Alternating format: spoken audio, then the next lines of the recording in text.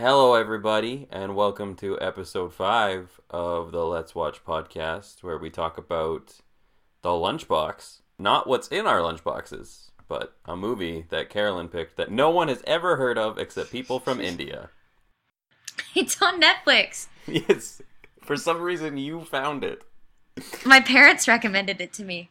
But first, dunks. Carolyn, you've watched lots of things in the past while. So, what did you watch? You told me you did. I don't know if you lied or forgot or both. This is true. Let me get my list. I wrote down a note here. I'm looking at the wrong list. This is a list of movies I want to see. And I couldn't remember the name of this movie. So it just says Dysfunctional Bipolar Hulk. And I'm trying to figure out what that movie is. I think it's... Who played the Hulk? Which one? The, Mark something. Mark Ruffalo. That's the one. Okay. It's Infinitely Polar Bear is the movie that I think I was going for, but I missed. I've heard of that movie. That is a movie that exists. Yeah. But anyways, good. Okay, so what did I watch? Long ago, I watched Life Happens. What's Life Happens? It's on Netflix. It's fine. Okay, so basically what it is, it's Kate something. One of the Kates. Mara? Beckinsale? Kate? No. Good thing I have access to the internet. True. Anyway, so it's that chick, and then the chick from Don't Mess with the Bee. Oh, Kristen, or whatever that's Kristen Ritter? Yeah, that one. The one who's playing Jessica Jones? Yeah. So it was them two, and then occasionally Rachel Bilson was also in it. But anyway, so it's these two best friends, and in the very first scene, they're both like boinking with some boys, and then they sprint downstairs, and then there's only one condom left, and they're like, you take it, or... No, they actually just stole it. Anyway, so the one chick gets pregnant and has a child, and then basically has to, like, deal with having that child and how her life could have been different, and the other one could have been the one with the child because, she stole her condom or whatever. So it's basically these three friends raising this baby and trying to deal with friendship and love lives and babies. It was Kate Bosworth. Yeah, that one. So that was... as good as it sounds. Was really. It like 3 women and a baby instead of 3 men and a baby? It was like 2.5 women and a baby, but yeah, pretty much. Well, who's the half woman? Yeah. I think Rachel Bilson was the most redeeming quality of that movie. She just popped in every once in a while and she would just say something funny and then leave. I don't think that's ever been said about a movie before.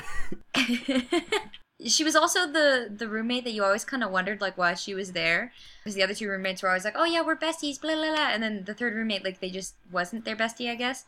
But she was the one who gave, like, the solid piece of advice at the end that changed the fate of everything. So, I guess that's why she was there. I don't know, honestly. Why did you watch this movie? Because it was one of those Netflix Fridays where you gotta watch something. Yeah, I think you can choose a little bit better than Life Happens. It was one of those things that Netflix peer pressured me into again. And the last time that also didn't work out well. So I just really have to stop listening to Netflix. Carolyn, stop getting peer pressured by a computer website program algorithm. You can decide what you want to watch on your own. But sometimes you can't. No, so I watched that. I think you always can. I wouldn't recommend it. It's fine. It's fine. It's another Friday night fun flick with a gang of girls, but... And wine. Yeah, it's a wine night movie that you're probably going to have talk over For the Carolyn anyways. drinking update, it's not wine this time. It is beer. It's beer today, and half of it is on my trousers, so that's a good start for the night. Trousers, I don't know where I got that. I went to the beach today, and I showed up to work. It was a work social. And I showed up wearing pants, and this one guy, he's from Wales, he's like, "What are you doing wearing trousers?" And I was like, okay. They are called trousers. That's what they're called. They are. And I was just kind of like, I was so thrown by his trouser comment that it didn't occur to me that he thought it was weird I was wearing jeans to a beach. Did you just yell back, "What? Come from a real country next time"? Nobody's from Wales. I can't say that. He's an international student. It would be mean. Also, tell him to make a language that makes sense and isn't just a bunch of random letters in a row. That's like 30 letters long for one word. Welsh is like... That's accurately Welsh. Sure. Yes. Okay, so Life Happens. I would not give that my A+ recommendation. No dunk seal of approval. No dunk seal of approval? Nah, more drunk seal of approval, maybe. What else did you watch because of Life Happens? Because I think you want to move on from that movie. It's because it was so good. What else did I watch? I watched Paper Towns because I'm a girl in the 20s, so it was kind of mandatory. But anyways, so I watched Paper Towns, which is the newest John Green book-to-movie adaptation. I never saw the A Fault in Our Stars, but this one was pretty good. It was interesting. It took a lot of different directions than I thought it would. And everyone was all raving about how Cara Delevingne was in it. She was not in it for that much of the time, so I mean, she was good when she was there, and I can see the appeal. She's very mysterious, and those eyebrows are just all up and everywhere. The eyebrows on that girl, seriously. She's got some eyebrow game. She does, and it's funny because I was having a conversation with my friend, and we were both kind of like, I can't tell if I think she's attractive or not. Like, she's just one of those people that you're just kind of looking at her and you're like, I think maybe you're attractive. You're not unattractive, but like... She's striking. Yeah, and then you hear she's a model, and then you go, oh, okay, that makes sense. Because she looks like a model. She's model attractive with the, severe eyebrows and like the face with the, sternness. But no, she looks like a model, and then the second you hear that, you're like, oh, she's that, version of attractive, I guess. She was good in it. The main character was just some random, but he did good, I guess. He's from The Fault in Our Stars. Is he really? Mm-hmm. He plays the blind guy. Oh my goodness. It's funny, at one point, there's like a cashier that they talk to, and the cashier is the guy, the main guy from A Fault in Our Stars. Ansel Elgort? Sure. That's a name. He must be Welsh. No. Nobody's Welsh. But, no, there's certain parts where I was actually laughing out loud. Which was good. So yeah, no, it was a lot of fun. I enjoyed watching it. Did you see this one in a theater or? I did. I saw it in a real live theater. No, real live theater. I drove. I went out for dinner. It was like date night, alone with myself. But it was a good movie. You went out to dinner alone and then to a movie alone? No, I didn't. Just sitting at a table in a restaurant alone. No, but it was. I would say that one's worth a watch. Did you see The Fault in Our Stars? No, I never saw that one. I have the book. I haven't read it. Carolyn. So I'm a big John Green flan. Flan? Flan? What's a flan? It's a baked good, I think. Kind of like a tart. No, a flan's not a thing. Yeah, a flan is a thing. Google it. It's like it's got a caramelized top. Well, you might be right. It's an open pastry. Or sponge cake. So you're a big John Green flan. I'm a John Green flan. Oh man, I'm a flan. So you like this that conversation movie? has really just gone downhill. It's just sidetracked. It's all over the place right now. You need to get control of this again somehow. I spent all day in the sun. It's not my fault. Wearing my trousers, I got a little hot. You didn't take off your pants? No, I did. I took them off like 2 minutes after I got to work. I packed my bag with swimsuit and shorts and tank top and everything the night before, and then in the morning I just kind of forgot because I was going to work to meet the people. So I just put on normal clothes and then got made fun of real quickly. Oh, Carolyn. Aren't you the boss lady, though? No, not of this job. No.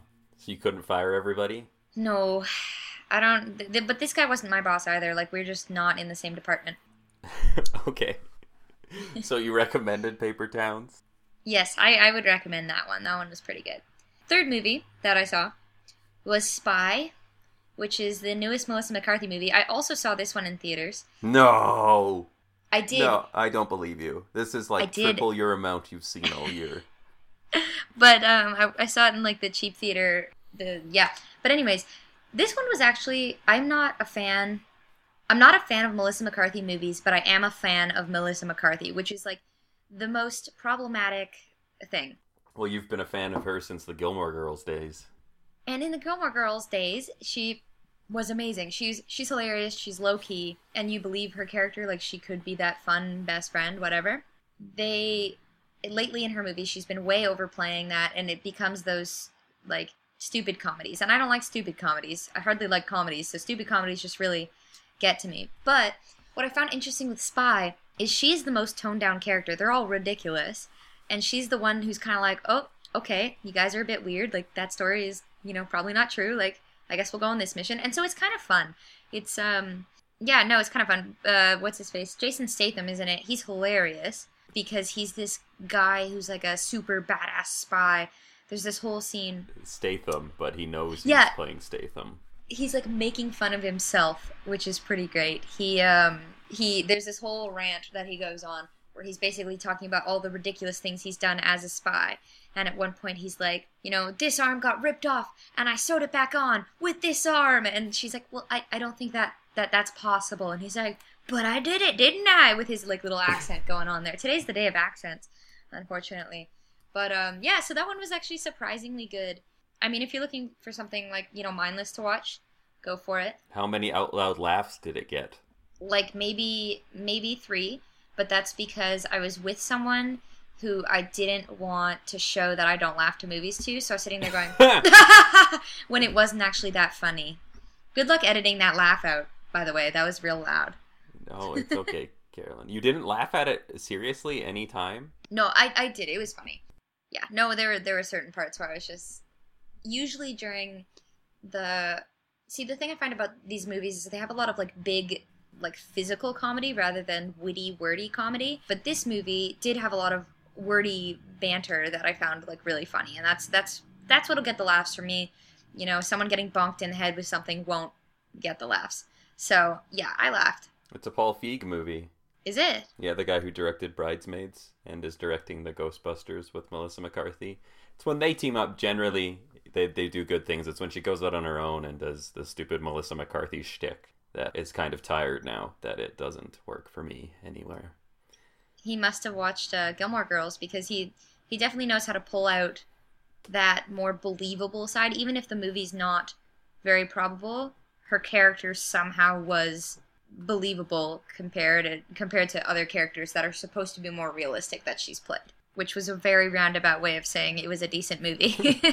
Does this get the Dunk seal of approval? Sure. I'd say it's if you're in the right mood for something like that, I would go for it. Okay. What else have you done with All right, yourself? last movie. Another movie. I know. I was cranking them out. There was one weekend where I just didn't leave the house. My one friend was out of town, so. My one. You didn't just like creep her on all of the social medias to feel like you were with her? She was at a wedding, so yes, I did. She didn't take you as her plus one? Right. I also made invitations for this wedding. I would like to point out, I was visiting her at her hometown, and there was like a wedding invitation making party, and she didn't want to leave me at home because she doesn't, like, I'm like a dog. If you leave me at home, I just tear apart the living room. So she brought me with her, and I met the bride, and then I helped, like, it was like me and the bridesmaids making invitations, and then I went bridesmaid dress shopping the next day with the bride and my friend and this other bridesmaid, which was very strange. And then I helped plan the bachelorette party because my friend was looking for ideas, so I helped give her some ideas. And then I helped my friend write the speech that the bridesmaids made.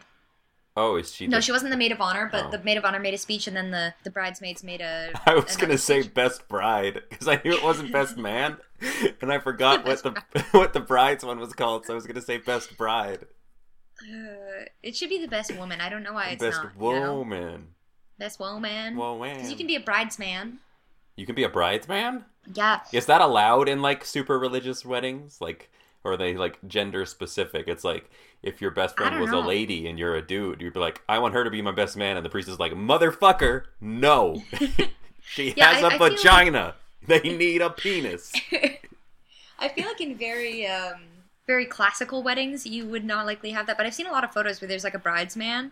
A bridesman. Because it's, like, your best friend or, like, whatever. But it's always kind of funny because I look at the photos of, like, the bridal party, so it's the bride and her, like, ladies and her, I guess, bridesmen, if there is some, and I always mistake it for the groom, unless he's super gay looking, and then sometimes I still mistake it for the groom, so... Well, are they wearing pants? Yeah, they don't wear the same outfit as the brides, usually. No, but, like, if they're wearing pants, then I guess that's basically a man thing. A best man thing.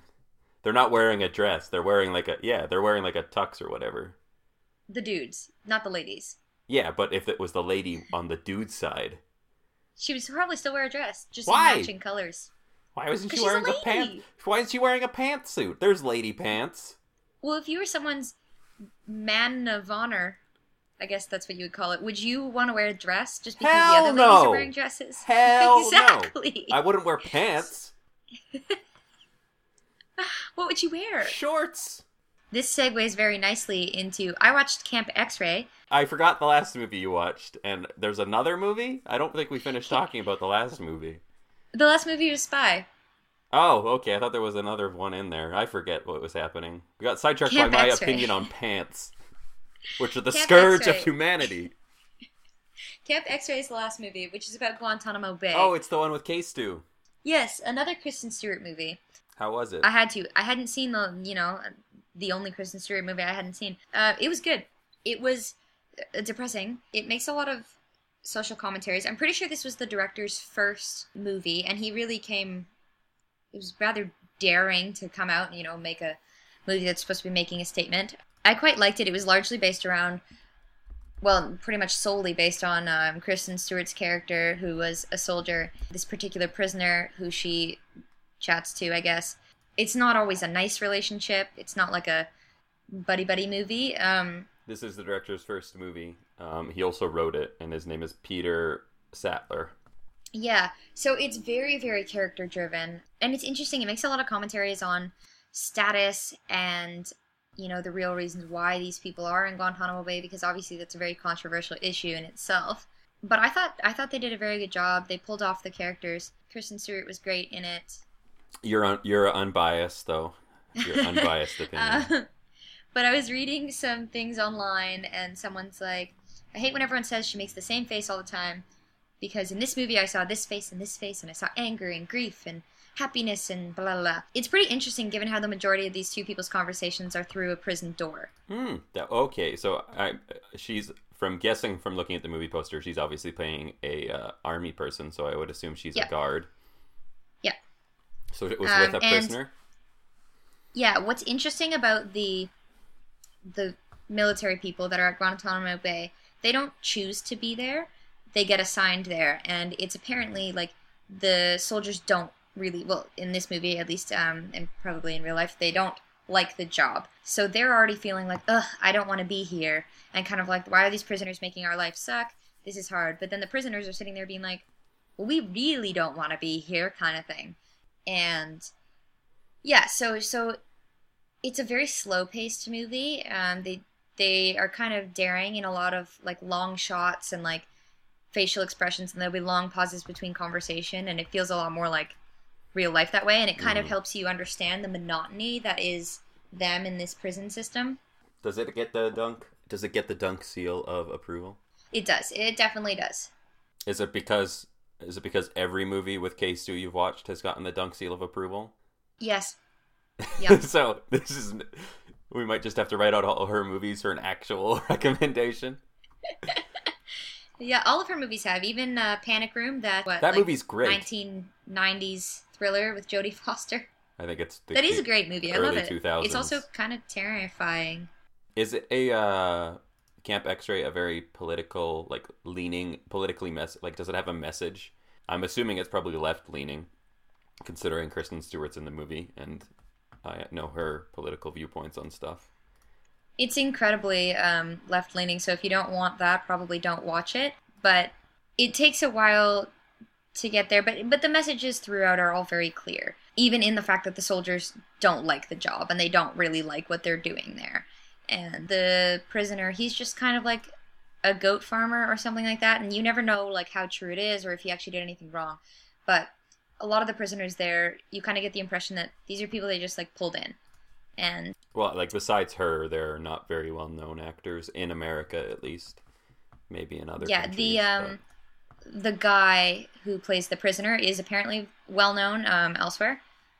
I don't remember where elsewhere, but he's been in some stuff. Is he an older guy? Yeah. Yeah, he was in A Separation, the film that was nominated for an foreign film Oscar, and basically that's it. Not much else that I recognize, but I remember it. Also, there is a man named Sir Darius, so that's great. Yeah, so it is fairly left leaning, but as long as it's not like That's as long as it's not that's the point of the movie. I don't care Yeah. what its political message is because it's important that these movies get made. I just don't want it to be like she's at this thing and then like every scene change or like every big moment it's like, oh, if the liberals were in power this wouldn't happen. It's like, oh, I get it. This is a movie. This isn't what this is It for. very much it felt like it was more about the characters and it was using the characters to tell that story rather than using them to like, I don't know, they weren't like a tool. It was about them and then you kind of realize, what the situation meant and that kind of thing. But yeah, no, I liked it a lot and yeah, do recommend. Okay, is there anything else, Dunk? No, that is all that That's I've all? watched. Is that not enough for you? I don't know. You might have more. You might have had Nope. a very lonely week or something. Not so much. Your friend might have abandoned you again and not added you as a +1. Which Yeah, is, I'm so I sad think- about that. There was no +1s at the wedding. What? It was a very small wedding. Why can't they just bring a +1? That doesn't. Well, because then everyone could bring +1s. Also, this couple's been together for a long time, so pretty much all of their friends that have they have all of the same friends, and then all of the friends who have like significant others, they know them as well, and they were also just invited. So basically, them having no +1s was so that no one brought like their random friend or like just that guy that they've sort of been seeing. Mainly, it was just to prevent you from coming. I know, I really should have been invited. Sad about it. You'll never forgive them.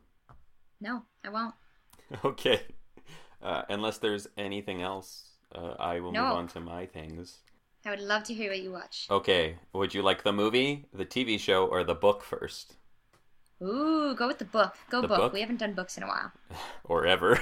So, the book that I read, a part of my own book club because I'm a middle-aged housewife, is Stephen King's The Shining, which came out in like Oh. 77, I want to say. The book's...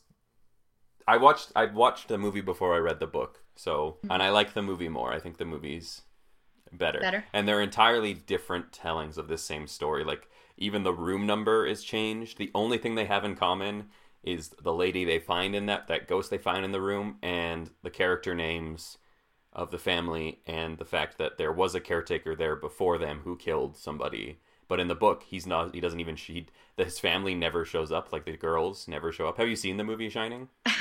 Funny story about the movie. I was watching it one time. And you got too scared.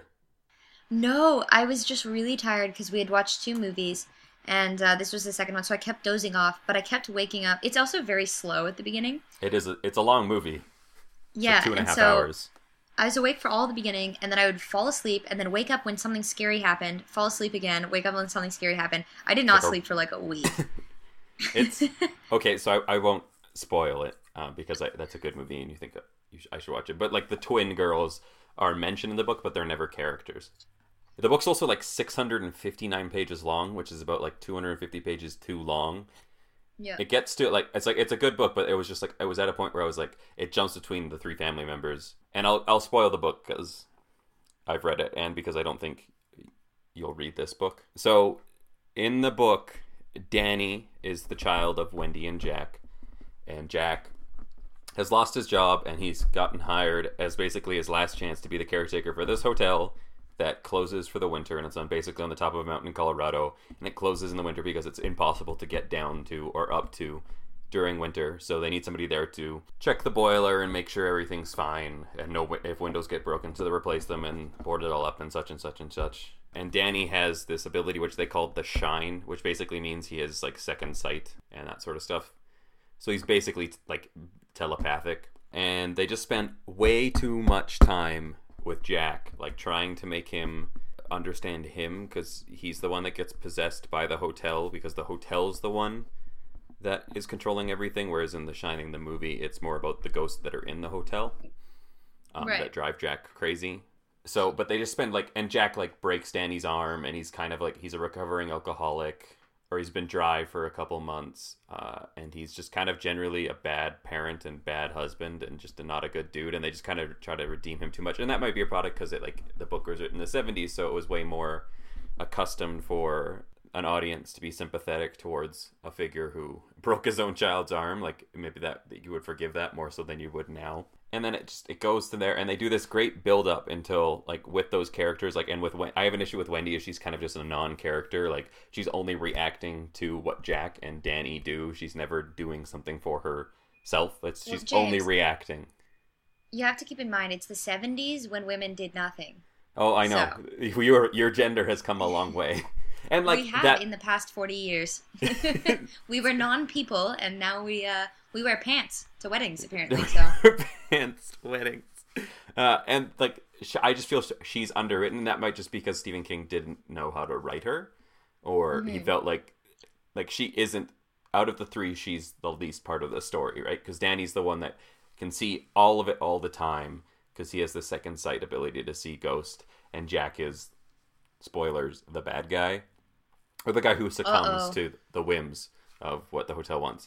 But like they do this good job building this tension in like the first three parts, which are about like 300 pages, which I think is, and like the fourth and fifth should have been like 100 each, or maybe Carolyn's trying very carefully to open snacks without making noise and fail. I wanted a cookie. And it ends, like that part ends with like when like the hotel, it's said that the hotel makes the parents fall asleep, and Wendy falls into a deep sleep because she doesn't really have any demons. Like she's just kind of a normal girl.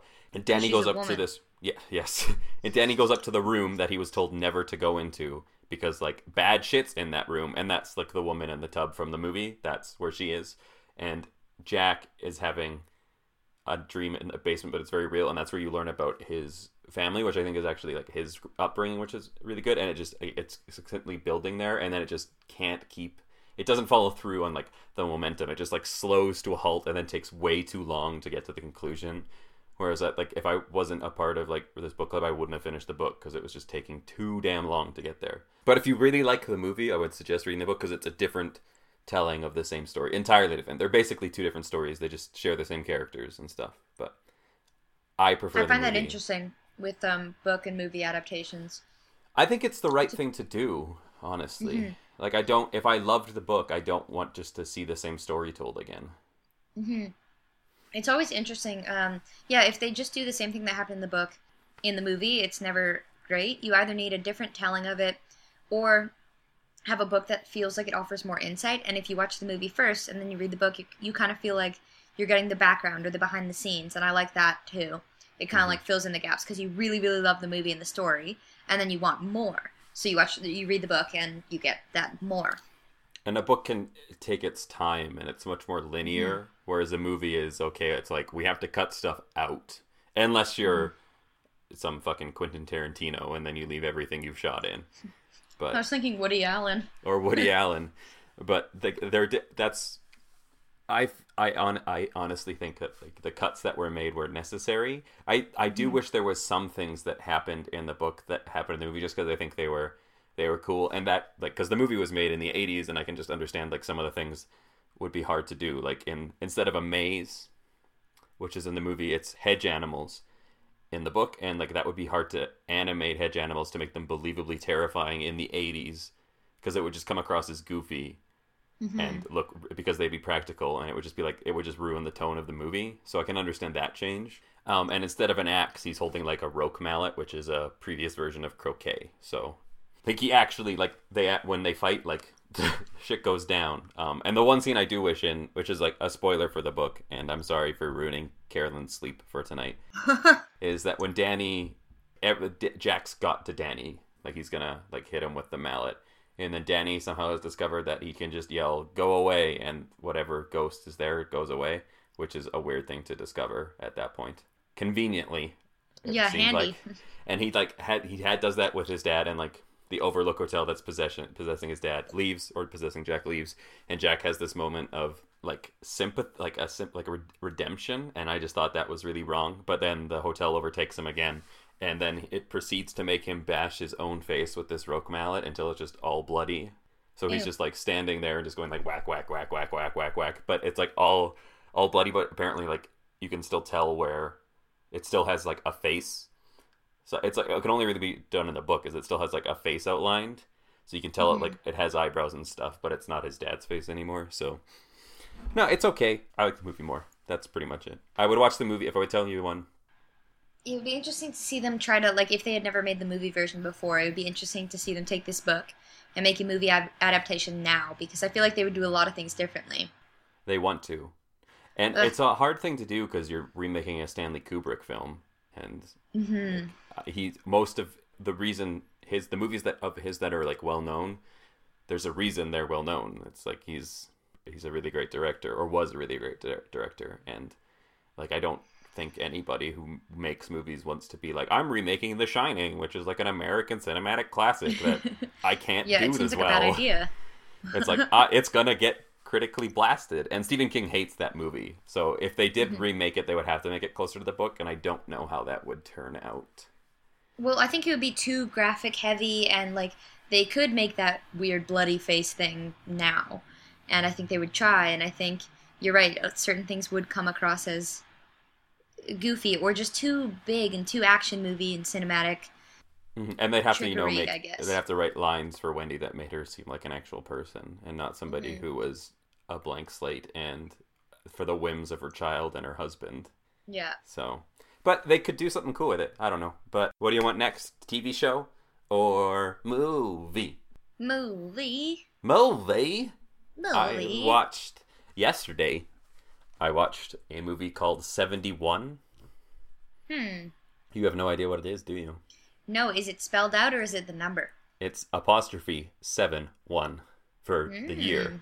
The year, It yes. stars Jack O'Connell, Hmm. who is from Skins and Startup and Unbroken. Unbroken. Yep. And it's directed by a first-time director called Yann Demange.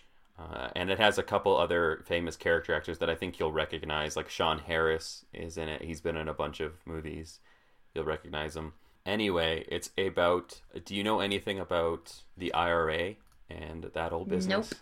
With Northern Ireland and Belfast? How about Protestant and Catholic tensions? Nope. Well, the IRA is basically Irish Republic Army Yeah. or Resistance Army. And it was basically because Northern Ireland was a part of Great Britain and Ireland isn't. And Ireland is Catholic and Northern Ireland is part of it is Protestant. And part in Belfast is split like basically right down the middle, half and half.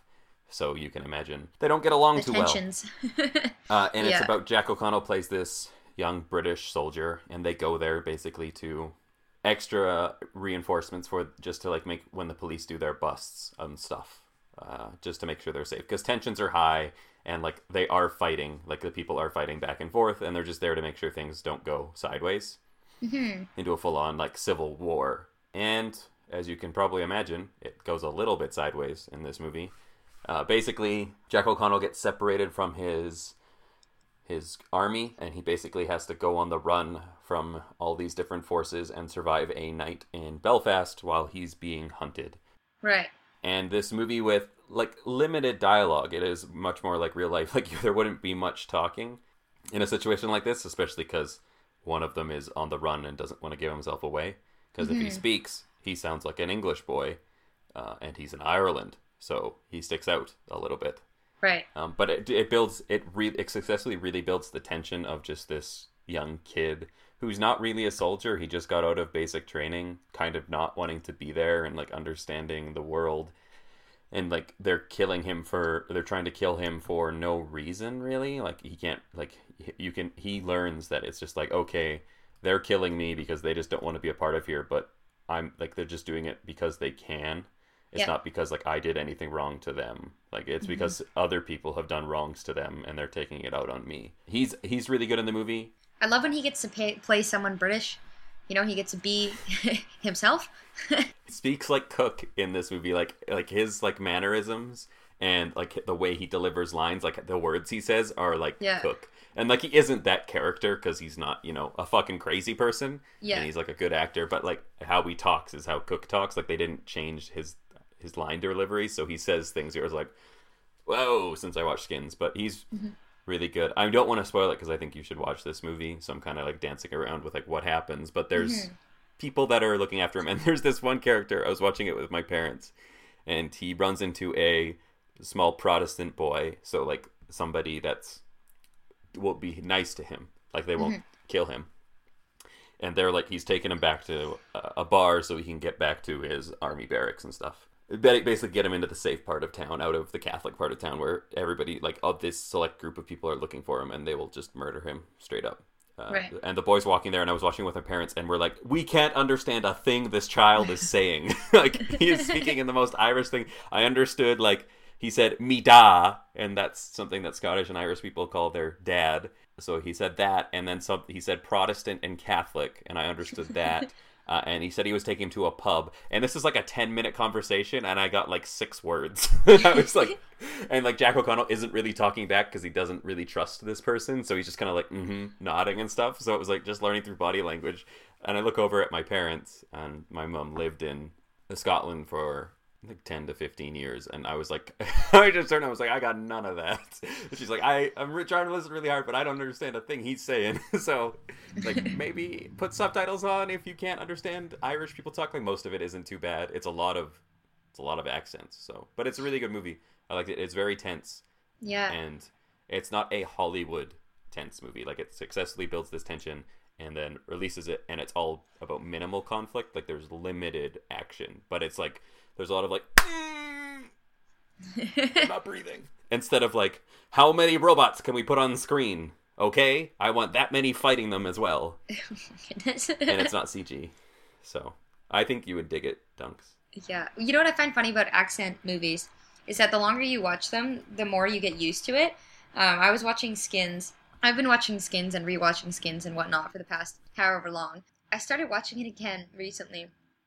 And I was watching the second generation, and you're right, Cook has a ridiculous accent. So the first episode, it was all like, oh, like proper British kids, and then he's all like, oh yeah, get to fuck then, and you're like, sorry, what? Like, no idea what he was saying, and I remember knowing what he said last time, so I don't know like what changed, but once you watch a couple episodes, you're like, oh, of course, you can start speaking like that. Mm-hmm.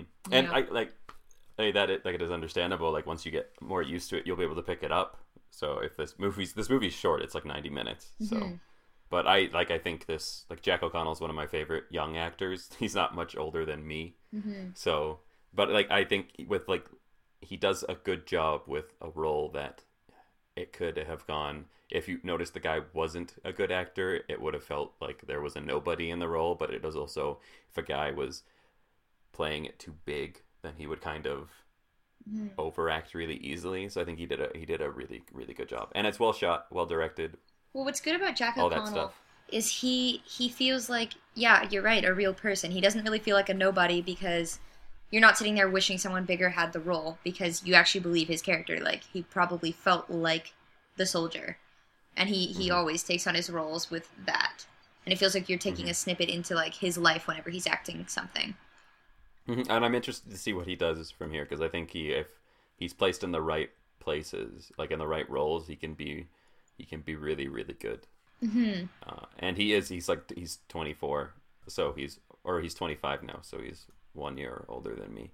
Mm-hmm. He was born a year before me, so, which makes me feel unsuccessful. But, you know how it is. But anyway, the TV show I watched, which I won't talk lots about because I'm sure everybody's heard enough of it by now, is True Detective Season 2. Ah, yes. Rachel McAdams is in that, isn't she? She's in it. All of the actors are trying really, really hard. They're just let down a little bit by the script. Oh. The first 3 to 4 episodes, I'm kind of like, this is just kind of boring. Like, there's good scenes in them, and there's mildly interesting things happening. Right. But there's a lot of not caring. But I like all the actors. It is Taylor Kitsch, Colin Farrell, Vince Vaughn, Rachel McAdams, and a bunch of other HBO regular character actors that you'll recognize. Mm-hmm. Well, the first season was like stellar, wasn't it? And then everyone's kind of been let First down season's with really second. good. Yeah. Yeah, first season's really good. And like the second is different, and maybe like in a couple years, if you go back to it, it might be like the second season of The Wire, where it's like, oh, it wasn't like the first, and I was just upset. Yeah. But like, see, episodes like 5 to 7 were legitimately good because they finally got to the plot of the season, where the first 4 episodes were just setting up these characters, Right. and then they were like cramming all this plot into you, and I was like, why wasn't the other episodes used for this? Like, just like, I'm like you're telling me so much, and I don't understand. And like, the show's okay, and it's like it had good things. I'd say it was, if you like noir and you like crime, you should watch it because you'll probably find something redeeming. And if you like good acting, you should watch it because I think Vince Vaughn shows he can be a serious actor. But the main problem I have with this show is that the bad guys, the big reveal for the bad guys and for like why things are happening are characters you have met twice and once and never, only mentioned in name. And then the characters put it together and you're like, who is that? And then like they come up on screen and you're like, is that Holloway? Or is that Burris? Is that, I guess that one's no, I'm wrong. Okay. So it's a lot of that. So that's like my main issue with it. It's pretty. And I never like that though. When you like, I think a lot of the draw for crime shows and that kind of thing is that you can kind of play along and kind of, see who it is. And then there's a big twist and sometimes you appreciate that. But you're right. When you don't know that person's even an option, it's kind of a letdown. Yeah, so that's pretty much all I have to say about it.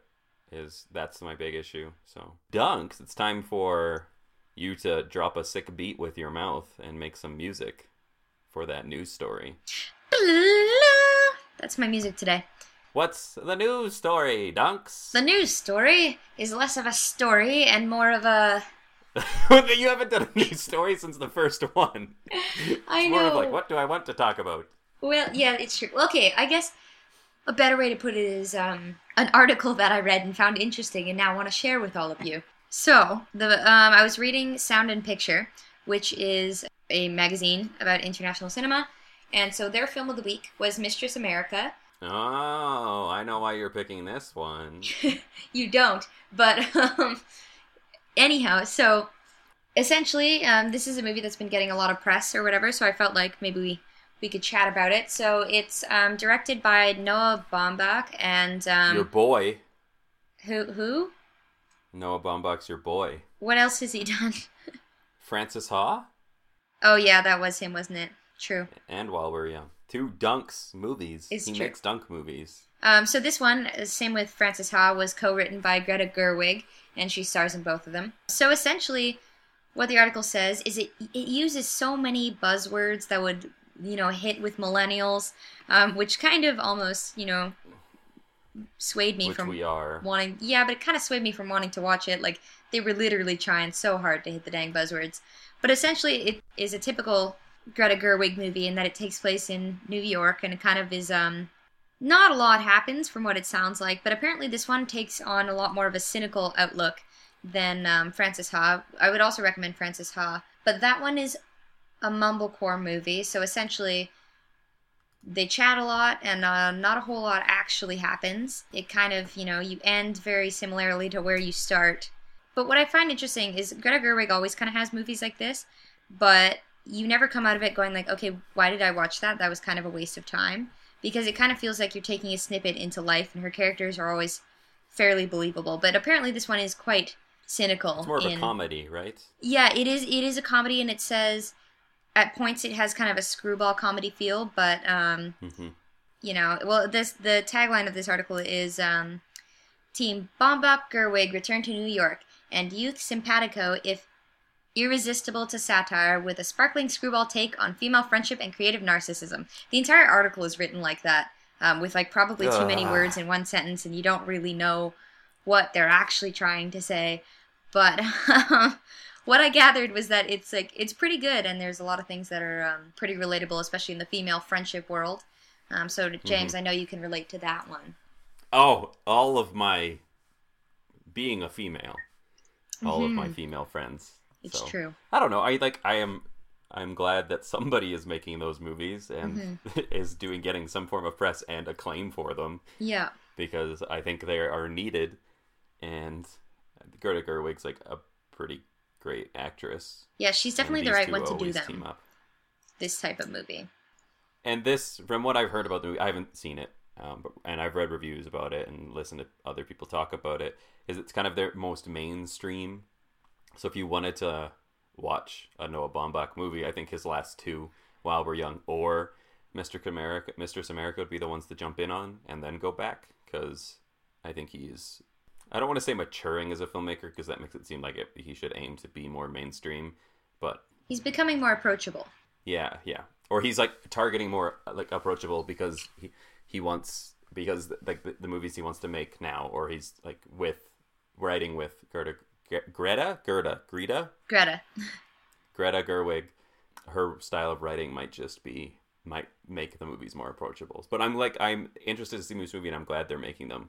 And I've heard great things about this. So yeah, and I've seen a few clips online, and it seems like one of those movies that it's kind of a bit ridiculous, but not in like an outlandish kind of way. The scene that I watched was like Greta Gerwig's character shows up at like a door because she wants to talk to someone, and she's like with all of her friends, and the person whose door she shows up is like having a party, and she's like, I can't like have you here right now, and she's like, oh, it's okay, we'll just wait, like social norms just aren't there, and she's like, oh, we'll just wait in the car, and the lady's like, no, that's weird, like don't just go sit in the car, and it's awkward and ridiculous, but it feels like something that like could actually happen if you had that weird socially awkward friend. Yeah, and Greta Gerwig plays like this movie's about Greta Gerwig playing like a lady who lives in New York who's just turning 31, and her cousin is coming to visit her, so she's like Carolyn age. Okay. And her cousin's coming to stay with her for a little bit, who is like 18 to 20. So like Carolyn's age. No, like me, Carolyn. And it's about them. I think it's about the younger one watching without having to see the movie, and basically limited understanding. It's about her watching Greta Gerwig and helping her character come to terms with herself as a person, and for the other person to like see New York and learn about it and learn about life. So what else did you want to say about the movie Carolyn? That article I think does disservice to it. Sorry, I cut you off. No. Like I absolutely agree. The article I found incredibly hard to read. It's a review of the movie, and I was skimming all over the place to kind of even figure out what the movie was about. Because even in that tagline, they're just using big words that like kind of really have no meaning. Like they're unnecessary. This is going to seem mean, and like I haven't read the article, so I can't be sure. But from what Carolyn has told me about it, it seems like it's the exact thing that movie is what that article is writing about. Like that's what it is. Like that's what it is portraying as something not good. And that seems to be what the article is writing. Like it's like writing for the people that Greta Gerwig is playing, like as that's what they're aiming for, and it's just like, no, you missed the point here. Yeah, that's not what this. I feel like this movie is just approachable enough. Like general Baumbach or Gerwig fans are gonna watch this movie and be like, oh yeah, I love it. But like we've said, it is more approachable by other people. So I feel like this is the kind of movie that could just blow up, and everyone else will be sitting there going like, but like we've noticed this talent for a long time. And so that's kind of what the article is all about. It's like, oh, wow, look at this movie. It's so edgy and different, blah. And it's like, okay, sure. Yeah. Yeah, I think this with While We're Young, I think While We're Young might be more of a, his like mainstream breakthrough. Yeah. But like, I hope he keeps making, like this movie comes out this weekend. Wide release anyway, or it came out last weekend, wide release I should say, or limited release, sorry, I just can't talk. But I hope it does well, because he obviously doesn't need this movie to do well to make more movies, because he makes like 2 a year somehow now. So I would like other people to take notice of his talent, because I think he is a interesting director who does good movies. And I hope they don't make him or I hope he doesn't decide to do Star Wars or, a Marvel movie or a superhero movie. Or if they do let him like go away and just make it. And then he comes back and be like, yo, I'm Mr. Captain America or something. Have like the slowest paced, like most bumbling, awkward Captain America. It's about superheroes who want to be friends. Yeah. It's like, I don't want to be your friend, but I want you to be my friend. It's just like that would be. So, I don't know. I think people should I want people to watch this movie, or watch Frances Ha, because it's on Netflix, and While We're Young is on VOD. And his other movies that I'm blanking on right now, but he does good shit. So it's true. That's Carolyn saying it's going to be on a t-shirt. Yes. Is there anything else you wanted to say about that, or is that a very brief? It's a brief one. It's a brief one. Carolyn news story segment that is, inflates her ego. So. It does. I need to have my own segment. She does. It was part of her deal. She's like, the only way I'm doing this is if I can get something named after me. And I was like, she wanted it to be called the Dunkcast, but I had to put the walls up on that one. Yeah, we had to get a better name than that. It's like, Carolyn, nobody will know what that is, except your family, or they'll think it's about basketball, and then it will be people talking about movies. Hey, but people would listen to it. Yeah, and then be really disappointed. They think it's a basketball podcast, and they just realize it's a stupid pun made with somebody's last name. Yeah. By the way, which are Carolyn's favorite forms of humor. Puns? Yes. She loves puns. Last time, when Carolyn picked this movie that I hadn't heard of called The Lunchbox, and it stars Irfan Khan, and he's a Indian actor that has kind of crossed over in the last 2 years into Hollywood movies. He's in Jurassic World and Life of Pi. And Carolyn has the synopsis off of IMDb. Okay. The Lunchbox came out in 2013, and its original title was Daba, which I'm pretty sure means lunchbox. The lunchbox.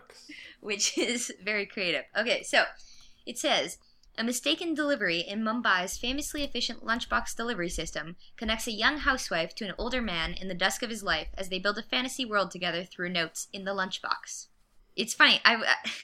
It accurately sums up the movie. It's incredibly accurate. It's funny. I look at the poster or the movie cover or whatever, and the way the girl, the main actress, is looking down, she looks a lot like. Oh, that's good because I forgot her name now. Not Shailene Woodley, the other one from 90210. Oh, if that doesn't help me. She was also in Degrassi. Oh, okay. You're just naming shows that are... Which 90210, the remake? Yeah, of course. You think I watched 90210, the Beverly Hills one? No. Oh, God. Which one? There's Sheann Grimes Beach and Jessica Lowndes and... Shanae Grimes. Shanae Grimes. Oh, she got married. Beach. She got that beach added on. Yeah, Shanae Grimes. But anyway, she looks like her. But like an Indian version. Anyhow, so The Lunchbox. Back to our movie. Now that we've watched this, I don't know about you, James, but Netflix has given me a lot of like Bollywood movie recommendations. I haven't looked, so it's not a Bollywood movie. It's an actual movie. But now I'm getting all these like, if you like this, you might like Bombay Dance No. 7, and I'm like, oh, okay, no. I don't want to watch. I like looking at the poster on IMDb. I think that it does a huge disservice to what the movie's actually about. It makes it seem way more rom-com-y than it actually is. Mm-hmm. Because this movie is a rom-com, but it's not in the traditional sense. It is much more of a. I think saying this movie's from India does it like makes your expectations doesn't accurately measure your like what you should expect from this movie, because if you're an Indian movie, you're like, oh, Bollywood, so it's going to be like fucking crazy, like dancing, colorful, kind of over the top a little bit, whereas this movie is much more like a foreign Hollywood, like foreign indie almost. Yeah, it is an indie, so that's how I would describe it. Yeah, it's slower than like it's no Katherine Heigl rom-com. It's a lot slower than that. And a little slow. Yeah. But what I liked is that like what did you think of the movie? Let's just start there. I really enjoyed it. You never really saw where it was going. I kept thinking that people would meet up earlier in the movie and that kind of thing. But what I found interesting is that the building of their relationship was also very slow. Like the notes they first sent were short, as they would be. Yeah, as they would be, because you're not going to sit there and be like confessing all of your feelings or whatever. It was kind of just like their thoughts that went through their head, which is a very interesting use of the letters. And they kind of used each other to channel their emotions and that kind of thing through. Like I found it interesting in the one scene where the man was talking about how he used to watch his wife outside when he was having a smoke on the porch, and he used to watch her inside. And it was this whole long, sad story about his wife. But then what the lady picked out of that message was that the guy smokes. And then she was like, don't do that. So I found that interesting. Like, if it was a face-to-face conversation, it probably would have been like, oh, yeah, my wife did this, and it was so sad. And then she would have been like, oh, I'm so sorry. Like, I'm sad she's dead, blah, blah, blah, blah, blah. And it almost felt like them writing through these letters was a lot more real to human emotion than what you would do face to face. It's like it's two people trying to, I don't know, find a reason for a living again, I guess, essentially. Mm-hmm. Yeah, they were kind of living parallel lives here. Mm-hmm. Like Irfan Khan is playing a guy who is going to take early retirement, and his wife died. I can't remember if they say it as time, but like a year to 6 months of some form of tumor. Mm-hmm. Nimrat Kaur. I'm sorry for butchering these names, but the lady who plays Ela is in a loveless marriage essentially, or her husband isn't interested in her anymore, and she has a young child, and she's trying to be the perfect housewife, and she's trying really hard, and she's not getting anything in return. Mm-hmm. And even though they say there's a giant age, like they say he's like they say he's like almost in his 60s, but he doesn't look like he's in his 60s. Like, no. The actual actor's not even 50 yet, so it was like, wow, I could see them together. It's not a stretch, but they're making him seem way older than he actually is. So that's the basic summary of it. And like I think we will spoil stuff, but not right away. So I liked this movie. It was a bit slow paced for me. It took a little while to get going, and like there isn't a ton of dialogue to begin with. It's kind of, I think, like the first 20 to 30 minutes is very much just watching these characters take place, and I think both of them are pretty great actors, because I think he was noticeably better than everybody else in his scenes. Like even when he was sitting at the desk, like he accurately described like a man who is grieving, and then through writing the letters is still grieving and is still kind of miserable in some way, but is, I don't know, a little bit happier and more understanding of what happened in his life and stuff. So, but I think both of them did a really good job, so you should watch it for that reason. I do find it interesting. Yeah, there's not a lot of dialogue, but then you think about the reasons behind it, and it's because they're both such secluded characters. Ela just is at home all day, and she's cooking, and she has this child who's like young and so doesn't really talk a lot. Seems like a shy child. Other people around her, whereas he is isolated by choice. And like even the auntie character, who I thought was hilarious. I like their whole shtick. Basically, her auntie lives upstairs, and you never see auntie. She just yells up and down to her, and it's like her one friend, her confidant. But what I found interesting about that is that was her one friend, but you still never saw her. So even though she knew she had that lady there, she still felt lonely. And I think them showing her always alone in the kitchen, she would hear her aunt's voice, she would, like, the camera would pan down and you would see her daughter, but mainly it was just her alone in the shot, and I thought that was really interesting. One thing that I noticed a couple places where I've read about this movie, it keeps mentioning the tagline, which says, "Can you fall in love with someone you've never met?" And that really bothers me as a tagline for this movie, because I don't think that it's really a story about love. I think it's a story about loneliness, because these people, you don't see them falling in love throughout their letters, and that's really not what it's ever about. It's them using the anonymity of letters and the secrecy and using each other's confidants, because it's less scary talking to someone that you don't know.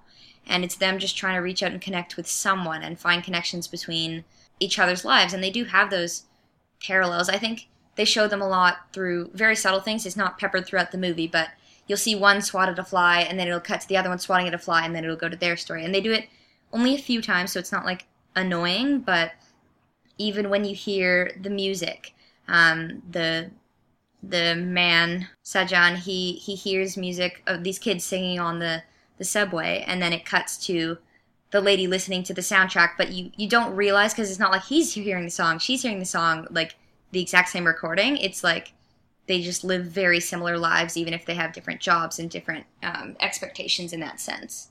Yeah, it was.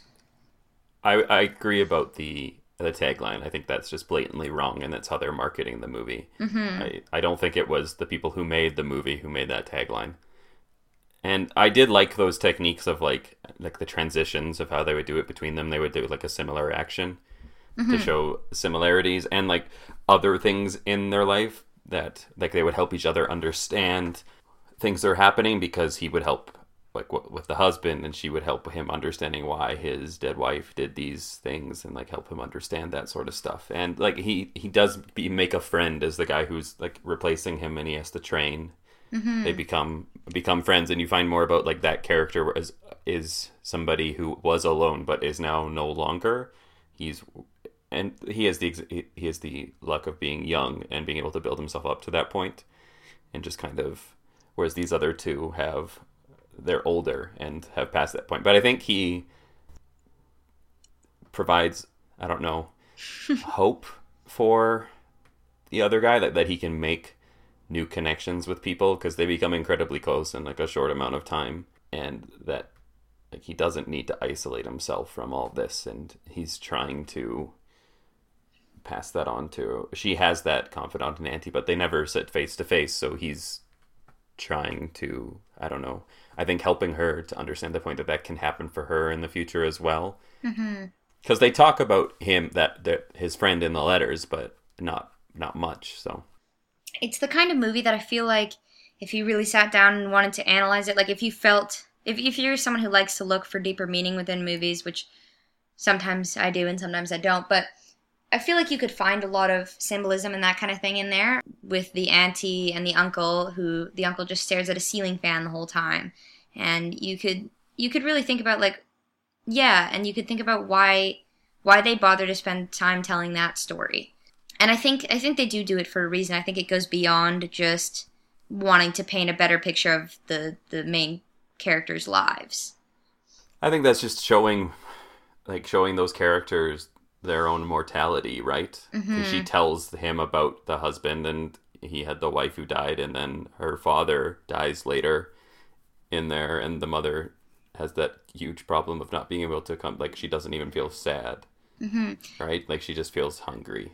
It felt, yeah, it felt kind of, circle of lifey in that sense, especially with Sajan, the main man. You're right, he has that buddy who's his new replacement, essentially. And I think that you kind of got the sense that guy reminded him of the kind of innocent and maybe stupid optimism that you have when you're first starting a job and joining the workforce.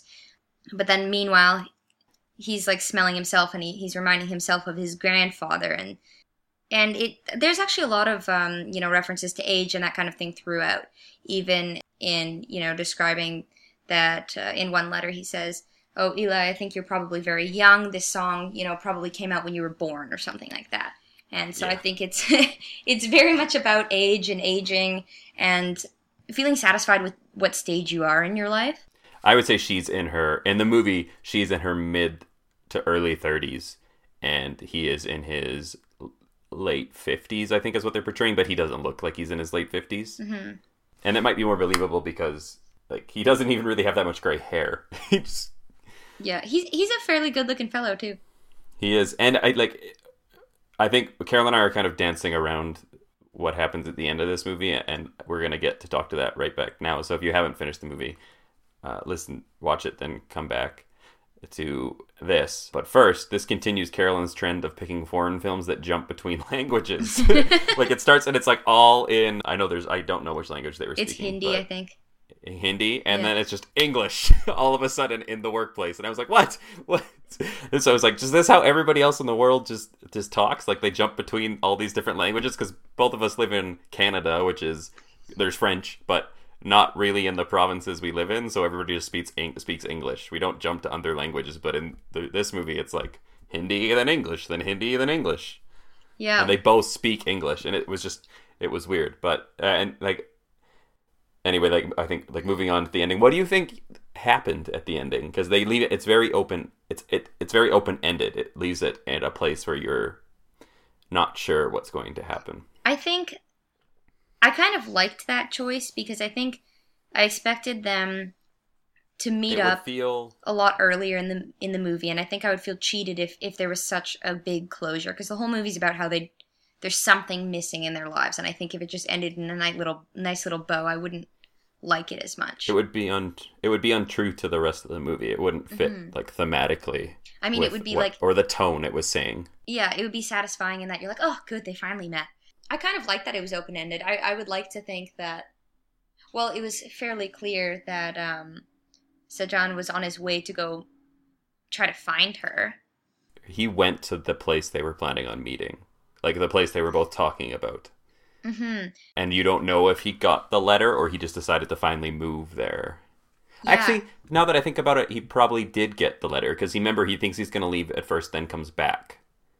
Yeah, but that could have been... See, I like that they didn't really blatantly explain that, because it could have just been because of choices of his own. Because I think he got there and was, not necessarily satisfied. Or maybe... No, I think it was because he was sitting across from the old dude in the train. And he realized that if I go into retirement, if I don't take those chances now, I'm going to be you, the old dude. I'm going to be my grandfather, that kind of thing. Recently at work, he was feeling younger and because of his coworker and because of this girl that he was talking to. But at the very end, he does go to meet the lunchbox people. And it seems like you don't hear it, but it seems like he's asking them for directions or like trying to convince them to tell him where her address is. And he's in the truck with all of them. So like in my mind, he's on his way to go find her and, is on that little errand. But she's left very open-ended. You don't know if she's going to leave. You don't know if she's going to, just pack up and go, or, if they're going to catch each other, because she's waiting for her daughter and you're waiting for him to get to her, and they don't tell you. And you don't know if she ever sent that letter. Mm-hmm. Like it's left with, the movie ends with her saying, like, I don't know if I'm going to send you this letter, Mm-hmm. if I do or if I don't. And then the last time we see her is her staring out a window holding the letter, and then him on the train with the lunchbox people. But like, what does that mean? Like, that could be... Yeah. And like, realistically, they could have missed each other by weeks. Like, who knows? I actually, like, it made me like the movie more, this ending, because it felt very much more like real life. Like, you don't meet people. Not everything ends up like a movie, right? Mm-hmm. Like, life takes people in separate ways. It also kind of, you're waiting with the characters. The whole time you're kind of sitting there, like, every time they got a lunchbox, I was like, okay, what's the letter say? And you're sitting there with the character, excited about reading the letter and that kind of thing. Because this story doesn't really jump around in time. You always feel like you're with the characters, especially since they're never on the screen at the same time. So it's like, okay, we're hanging out with the guy, we're hanging out with the girl. So what I liked about it is you were her anxiously waiting for her daughter to come home, hoping, like, trying to figure out if she's going to send the letter or whatever. And then you were him speeding to go meet her and, like, being nervous about it. So I kind of like that, because we don't know what's going to happen tomorrow or the next day, and that's the same with them. All you know is he's sitting in the truck wanting to go meet her and not knowing what he's going to find. Yeah, and she doesn't know what she's going to do. Like, she hasn't made a decision yet either, right? Exactly. Like, she could have already left to this place and left her husband, or she could still be there and just deciding to be like, this is my life now. Exactly. Or I'm unhappy, I guess, with I'm not being appreciated, but I have my daughter, so there's always that. Whereas she has something to, like, think about and live for, where he's very much more able to be like, yo, let's just leave, because what do I care? I've worked 35 years at this job, so I have my pension and whatever. And I'm widowed, so I don't have anybody else. Exactly. I liked it. I overall thought it was pretty good. It was a good movie. It was... I have issues with it, like its pacing and some of the way, like certain things in the movie. I was like, does this really, like, I think, like, a lot, like, there's certain things that could have been cut out and made it feel like tighter, because there was parts where I was like losing focus on the attention thing. It's also hard with a subtitle movie, because if you miss a line, you miss a lot. Yeah, and I was like, oh god, but like, it's not that difficult. It just felt very real life to me. It felt very like Western in Eastern world to me. Well, yeah, what I also found interesting is it was surprisingly relatable, in that it talks about living in a busy city where everyone's kind of bustling by each other and not really noticing each other, and how sometimes, especially when you get to a certain age, things are just monotonous. You're just waiting till the next thing, waiting till you die, is like, because this movie was very much about mortality and that kind of thing. So it was very relatable in that sense. Yeah, no, it was interesting.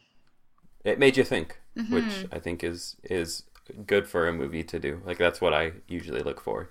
I don't like turning my brain off in a movie. I like something that makes me think about life or other things, like Mad Max. one. I'm allowed one per podcast with Carolyn. I am allowed to slip that in there one time. Mad Max? Oh my goodness. Mad Max. She's held me to one at a time. She's allowed one pun. I'm allowed one Mad Max mention. It's true. It's in our contract. It's in our contracts. and that she gets something named after her. It's true. That's why I get the news segment. Yep. Yep. Okay. So that was The Lunchbox. I think both of us would tell people to watch it, but if you aren't into those, like a movie that makes you think about life and mortality, or movies that have subtitles, maybe not, but I think you should probably still check it out. It's interesting. I agree. Okay, so thank you everybody for Wait, what are we watching next week, man? I'm getting to that point, Carolyn. Thank you for so ruining my ending plan. Carolyn's that kid who opens all of her presents on Christmas Eve because she can't wait till Christmas. That is not true. I hate gifts. Unless they're from yourself. Yes, I like to buy I went shopping yesterday and I spent a lot of money. Too much money? Way too much money. But I needed new clothes. But what did you buy? Clothing. You're not wearing new clothes. No, it's because I was at the beach. You're not wearing a bikini right now. No, but I wore the shirt home. That's like, I've seen that shirt many a time. Yep. Okay, thank you for listening. After we plug our stuff, I will say what we're watching next week. And I'm partly because I'm still deciding in my own head. But you can follow me at James_Willix and Carolyn at CheeseFanNumber1. I think my Twitter's just that so that I can hear you say it. Yeah. She doesn't ever use it. I don't think she's ever uses it. Like, neither of us really tweet that much, but if you want to, but we post the new ahead. podcast. So if you want to follow along and you don't want to check SoundCloud every 10 minutes, I wouldn't say every 10 minutes, or you could subscribe to us on SoundCloud or iTunes. Thank you for the segue, Carolyn. Yep, that's why I'm here. Yep, that's the only reason. They're supposed to leave reviews, comments, whatever. Share it with your friends. It's always appreciated. All that sort of stuff. And what we're going to watch next week is I'm deciding between two movies right now, and I can't decide. I have one that fits in with what we talked about, or one that I haven't seen but is available on Netflix, and the other one isn't available on Netflix, but it's available on streaming services. So I'm trying to decide, and I've seen one before and I haven't seen the other one, and I don't know which one I want to watch, or make you watch. Okay, we're watching the movie I haven't seen. Okay. It's called, I'm going to pull it up on Netflix to make sure I get the title right, because it's a long title. It's a foreign film, so I'm pulling a Carolyn. Goodness. It has subtitles. And it's available on Netflix. I don't know if it's available on all Netflixes, but it's available on the one I have. It's called A Girl Walks Home Alone at Night. Oh, I actually wanted to see that. Yeah, it's a black and white movie, and I don't want to say much more, because I think that would ruin the surprise, because if you don't know about it, you should go in. If you don't know about it, you should go in without knowing. But it's a film by a first-time female director, and it's filmed in... I believe it's Iranian, but I could be wrong about that. But that's what we're watching next week. A Girl Who Walks Home Alone at Night, which is Carolyn's life story. It's true, man. I live alone. And there's the catchphrase. So goodbye. That is true.